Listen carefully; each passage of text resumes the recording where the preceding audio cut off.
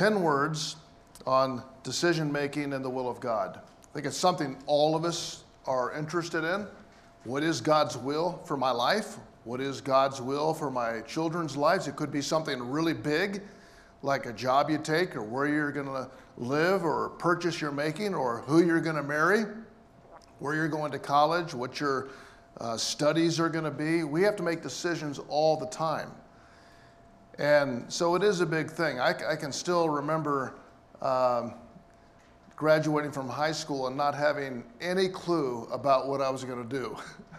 That's probably because I goofed off most of the time through high school, and then kind of it's like that dose of reality that hits you that you're going to have to get a job and decide what's going on. So it kind of hit me all at once. But I thought this is a good conversation to have that's a little bit different. So I'm going to be all over the place with scriptures, so you can write them down, or you can listen to this later or talk to me. But I hope that this is helpful to you. Discerning God's will for your life. What is right? What is wrong? For some people, they do things differently than you do. And so I've just jotted these down, and I'd like to work through them as quickly as I can since I have 10. I hope you don't doesn't make you too nervous. First of all, the word purpose. God does have a plan. When he created this world, he had a plan. When he created man and woman and brought them together, he had a plan. And when God formed you in the womb of your mother, God had a plan, a design for your life. And there is no better life than seeing that plan fulfilled. Any deviation or going some other way or coming up with your own plan will never work as well as what God designed you to be. Now, remember this, that every design that God has is good. Back in the days when they designed cars, you came out with things like the Pinto, and what are some of the other cars that were just like classic, like we're not going to buy that car? Vega, the aluminum engine, and yeah. We go on a long time because we had that era back in the 60s and 70s when I was in high school. All the cool cars, we had some that were not so cool. And you say that was not a good design. What was it, the Edsel? That was like the famous Ford that they made a bunch of them and no one ever bought them. God does not have a bad design. So when you come out of the womb, it is perfectly what God has intended. We may look at that and say, I wish God didn't make me this way, or he would have made me that way, maybe taller, shorter, whatever. God made you perfectly to fulfill his will through your life. And everything that God does is good. I'm reminded of Jeremiah 29:11, the very familiar verse. It says, "For I know the plans I have for you, declares the Lord, plans for welfare, not for evil, to give you a future and a hope." So every plan is good. It's not for evil. God has a plan for your life to give you future and to give you a hope. So creator, designer, and he is the one to bring it to pass for your life. So God's will for your life. I would say there are two ways we can look at this purpose. One is generally speaking. In other words, it's God's will for all of us. And then specifically for you. No one else gets to marry Diane. That was specific. Generally is things like, I need to follow the Lord. It's God's will for all people to come to faith in Christ. I can say that with great confidence. I don't understand how it all works with God's sovereignty, but I believe that every person God ever created, he wants them to know him personally.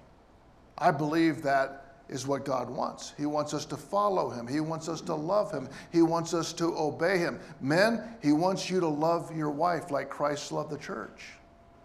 Wives, he wants you to complete your husband in perfect unity and oneness. Children, he wants you all to obey and to honor your parents. Okay, these are general things. But specifically, what am I going to major in college? Who am I going to marry? What job am I going to take? Where am I going to live? Which car should I buy? All of those are things that are a little bit subjective. You say, well, how do you work through that? I had a conversation with my grandson this last week on the very thing. Another great text on this purpose, the word purpose. Romans 12, 1 and 2, Paul says, I appeal to you, brothers and sisters, by the mercies of God, to present your bodies a living sacrifice. In other words, surrender your life. This is your spiritual worship. And he says, do not be conformed to this world.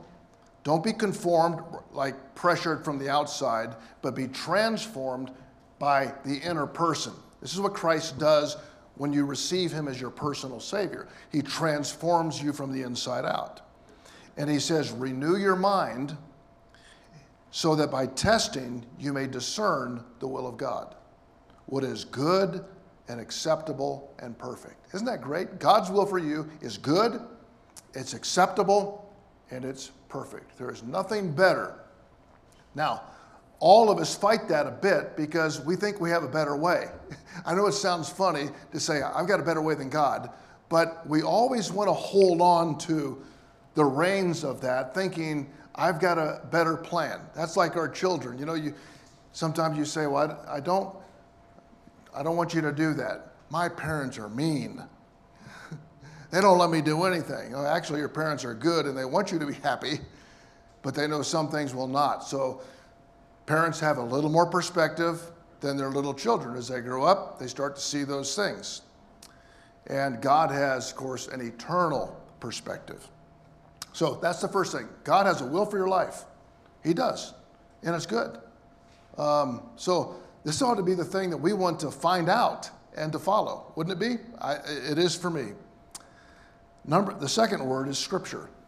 This is probably more near and dear to my heart than anything else, the Word of God. God's will always be in alignment and consistent with His Word, always. God will never lead you in a way that is contrary to what He teaches, ever, ever. So there's some things you may say, well, I'm going to buy this house. I can't tell you that that's wrong. You know, I'm going to move to this city. I'm going to buy this house. I'm going to take that. I can't tell you that that's wrong or right. But if you say, I'm going to run off with this woman and leave my wife, I can tell you that's wrong. And I've had people tell me, you know what? God is leading me, and Scripture has not entered into this one bit. And that's why the constant challenge you'll hear from all of us that speak here at Valley is be in the Word, be in the Word, be in the Word.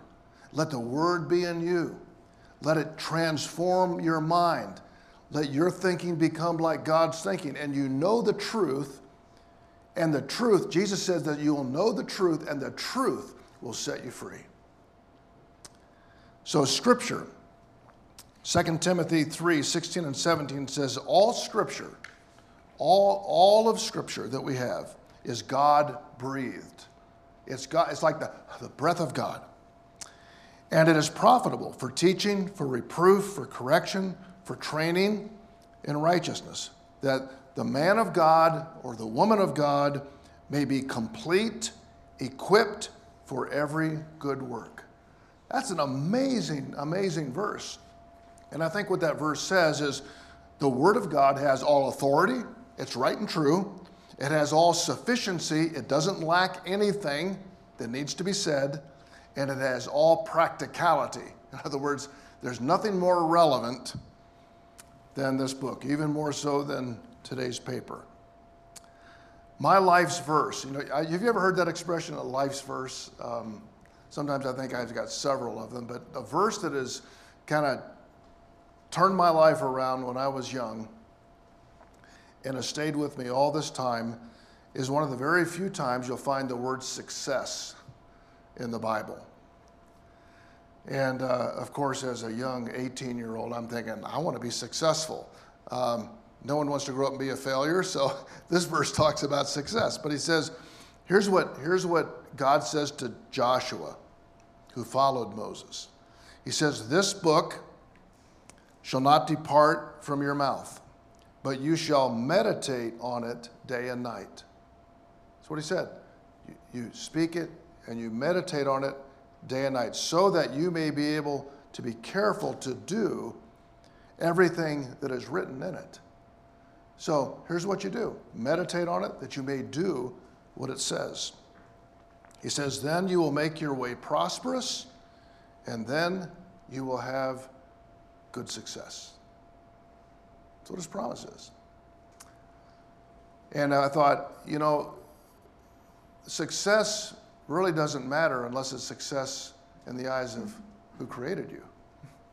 I can say, I've had a very successful life. Well, what does that mean? It's only successful in light of what you're created to be and fulfilling the purpose for which God made you. Psalm 119, 105 says, this is one of my favorite verses. Psalm 119, 105 says, your word is a lamp to my feet and a light to my path. You just picture this. This word is a lamp and a light. And that's why it just guides you through your entire life, whether it speaks to something specifically or in principle. I like to tell people you have precepts, which are commands. Thou shalt not kill. Thou shalt not steal.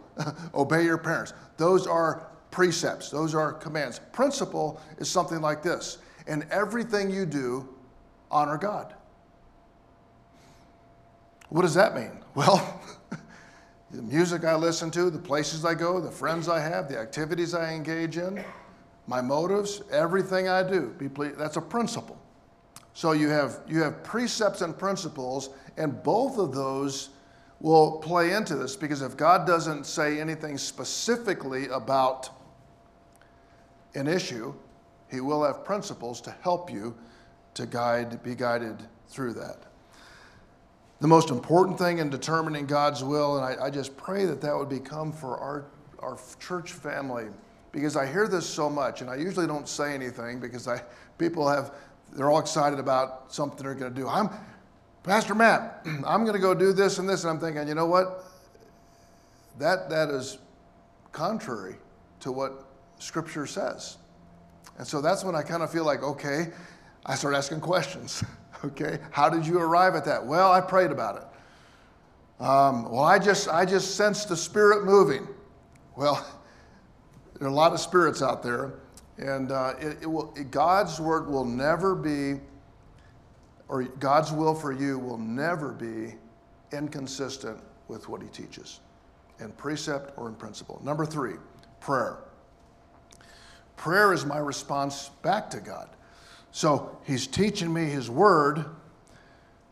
This is I've talked to you before about sometimes I'll take walks and argue with God, and I'll complain to God. David does this a lot. He said, God, I'm having this conversation with you because I've read this and I'm thinking about this and I'm not seeing this, or I'm saying, Lord, how long is this going to take? I'll have a lot of those conversations with God, but when God is you got circumstances going on in your life, you're reading the word, you're crying out to him. But prayer is basically you crying out to God for help. I need your help. You're not going to be able to discern God's will or be in God's will without him being a big part of that. And so prayer is key. Psalm 57 and verse 2, David says, I cry out to God Most High, to God who fulfills his purpose for me. That's been kind of a theme for me the last few years. I thought, I cry out to God. I cry out to God, God Most High, who fulfills his purpose for me. I pray this every morning. I think I've shared this with you before. Every morning when I start to take my walk and pray, is I say, God, help me to be the man that you created me to be. Help me today to be the man that you created me to be, and to swerve from that. And then I start praying through all my family, all of you, my friends, events of the day. But I feel like at the beginning, I need to be right with him and be fulfilling what he has designed for me to do. It's not the same as God's design for you. There are many similarities, but not exactly the same. So that is my prayer. Jesus taught his disciples this, the Lord's Prayer. You know, we quote this with our kids. Our Father who art in heaven, hallowed be your name. He says, thy kingdom come, thy will be done on earth as it is in heaven. What is God's will? We pray for God's will to be done. And so that means not only around me, but in me.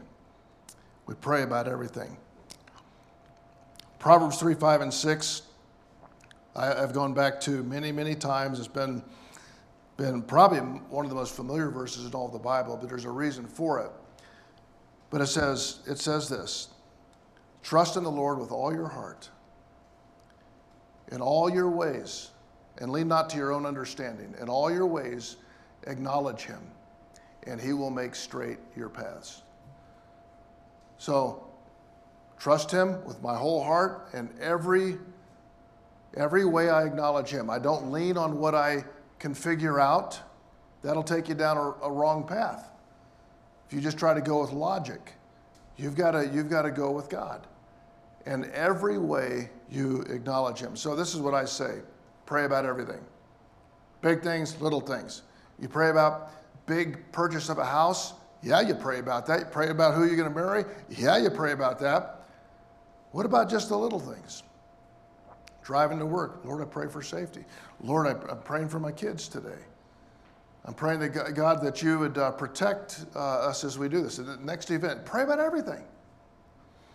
This is part of God leading us to that. Number 4, obedience.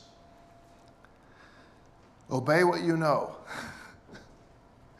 There are a lot of things you don't know, but obey what you know. And you really can't be in the right place to know God's will if you're not being obedient to what you already know to do.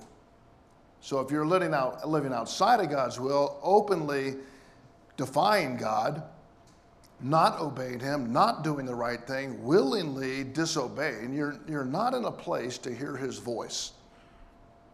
You're just not. And God gives me enough. I found this, I tend to worry about what's going to happen next year, 10 years, 20 years, 30 years. Then I probably won't have to worry anymore after about 30 years. But, you start worrying about all this stuff.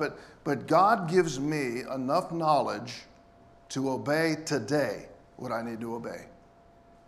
Be the man today God created you to be. You know what's right. You may not know a lot of other things, but you know today what you need to do. So obey what you know. Abraham's servant, when he was looking for a bride for his master's son, he made this statement. He said, I, being in the way, he led me. In other words, I'm in the way, following the Lord, he led me while I'm in the way. So to me, it's a great picture.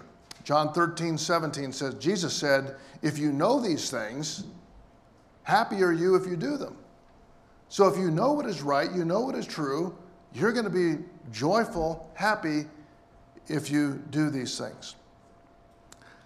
David, I think of this in Acts, it talks about referring to him. God said, David is a man after my own heart.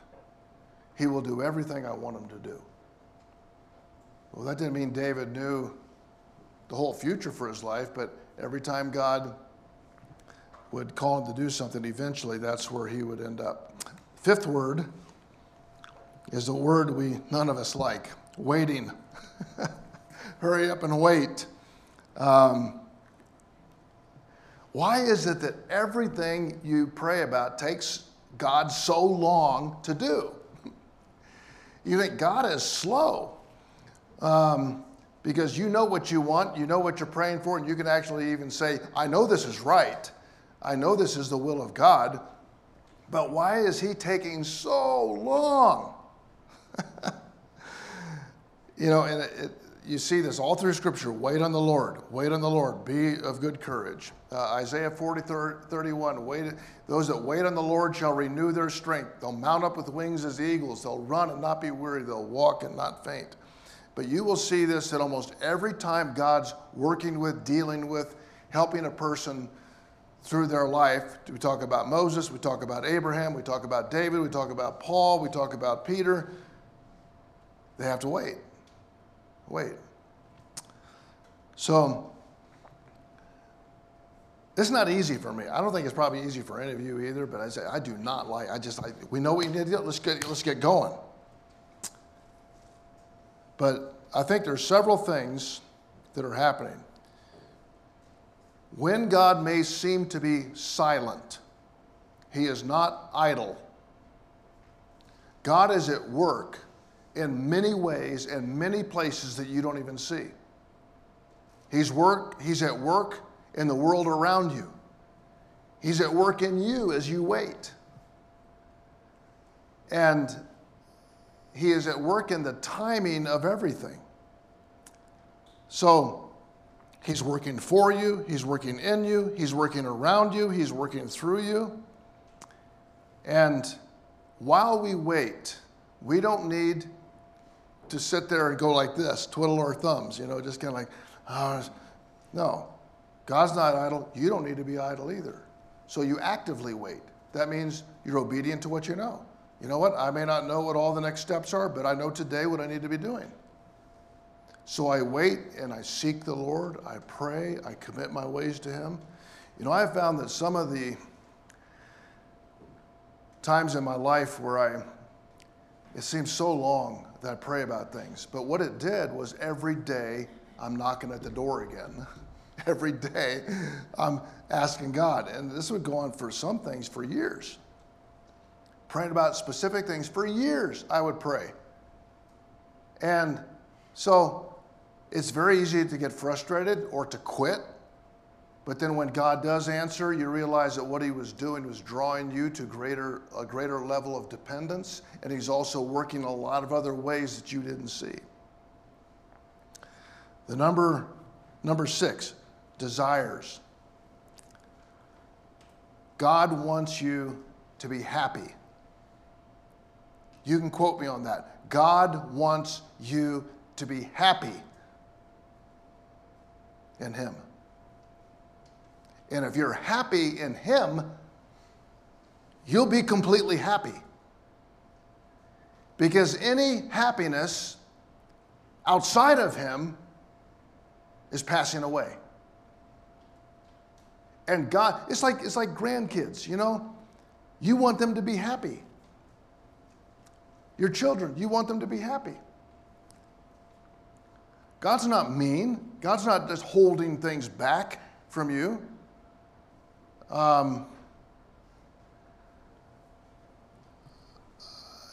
Sometimes I laugh when I think, if we're happy, something must not be right. And so Christians ought to have a frown on their face and never have any fun. Christians, I believe, ought to have more fun, more enjoyment than anyone. He tells us he's given us all things richly to enjoy. All things richly to enjoy. I remember one time, years ago, I thought of this past week, but one of our associate pastors, he's probably my age now, but he had our seniors ministry. And, he had grandkids, and he's probably 65, 70 or something like that. But I know that's a lot older than me, but anyway, so he bought a new car. And he drove it up, and it was a red sports car. And so one of the deacons in our church came out there, and he's just a frown on his face. He said, Joe? He said, what is it? He said, what's that? He said, that's my new car. And he said, it's red. And he said, yeah? He says, why did you buy a red sports car? And I'll never forget what he said, because I like it.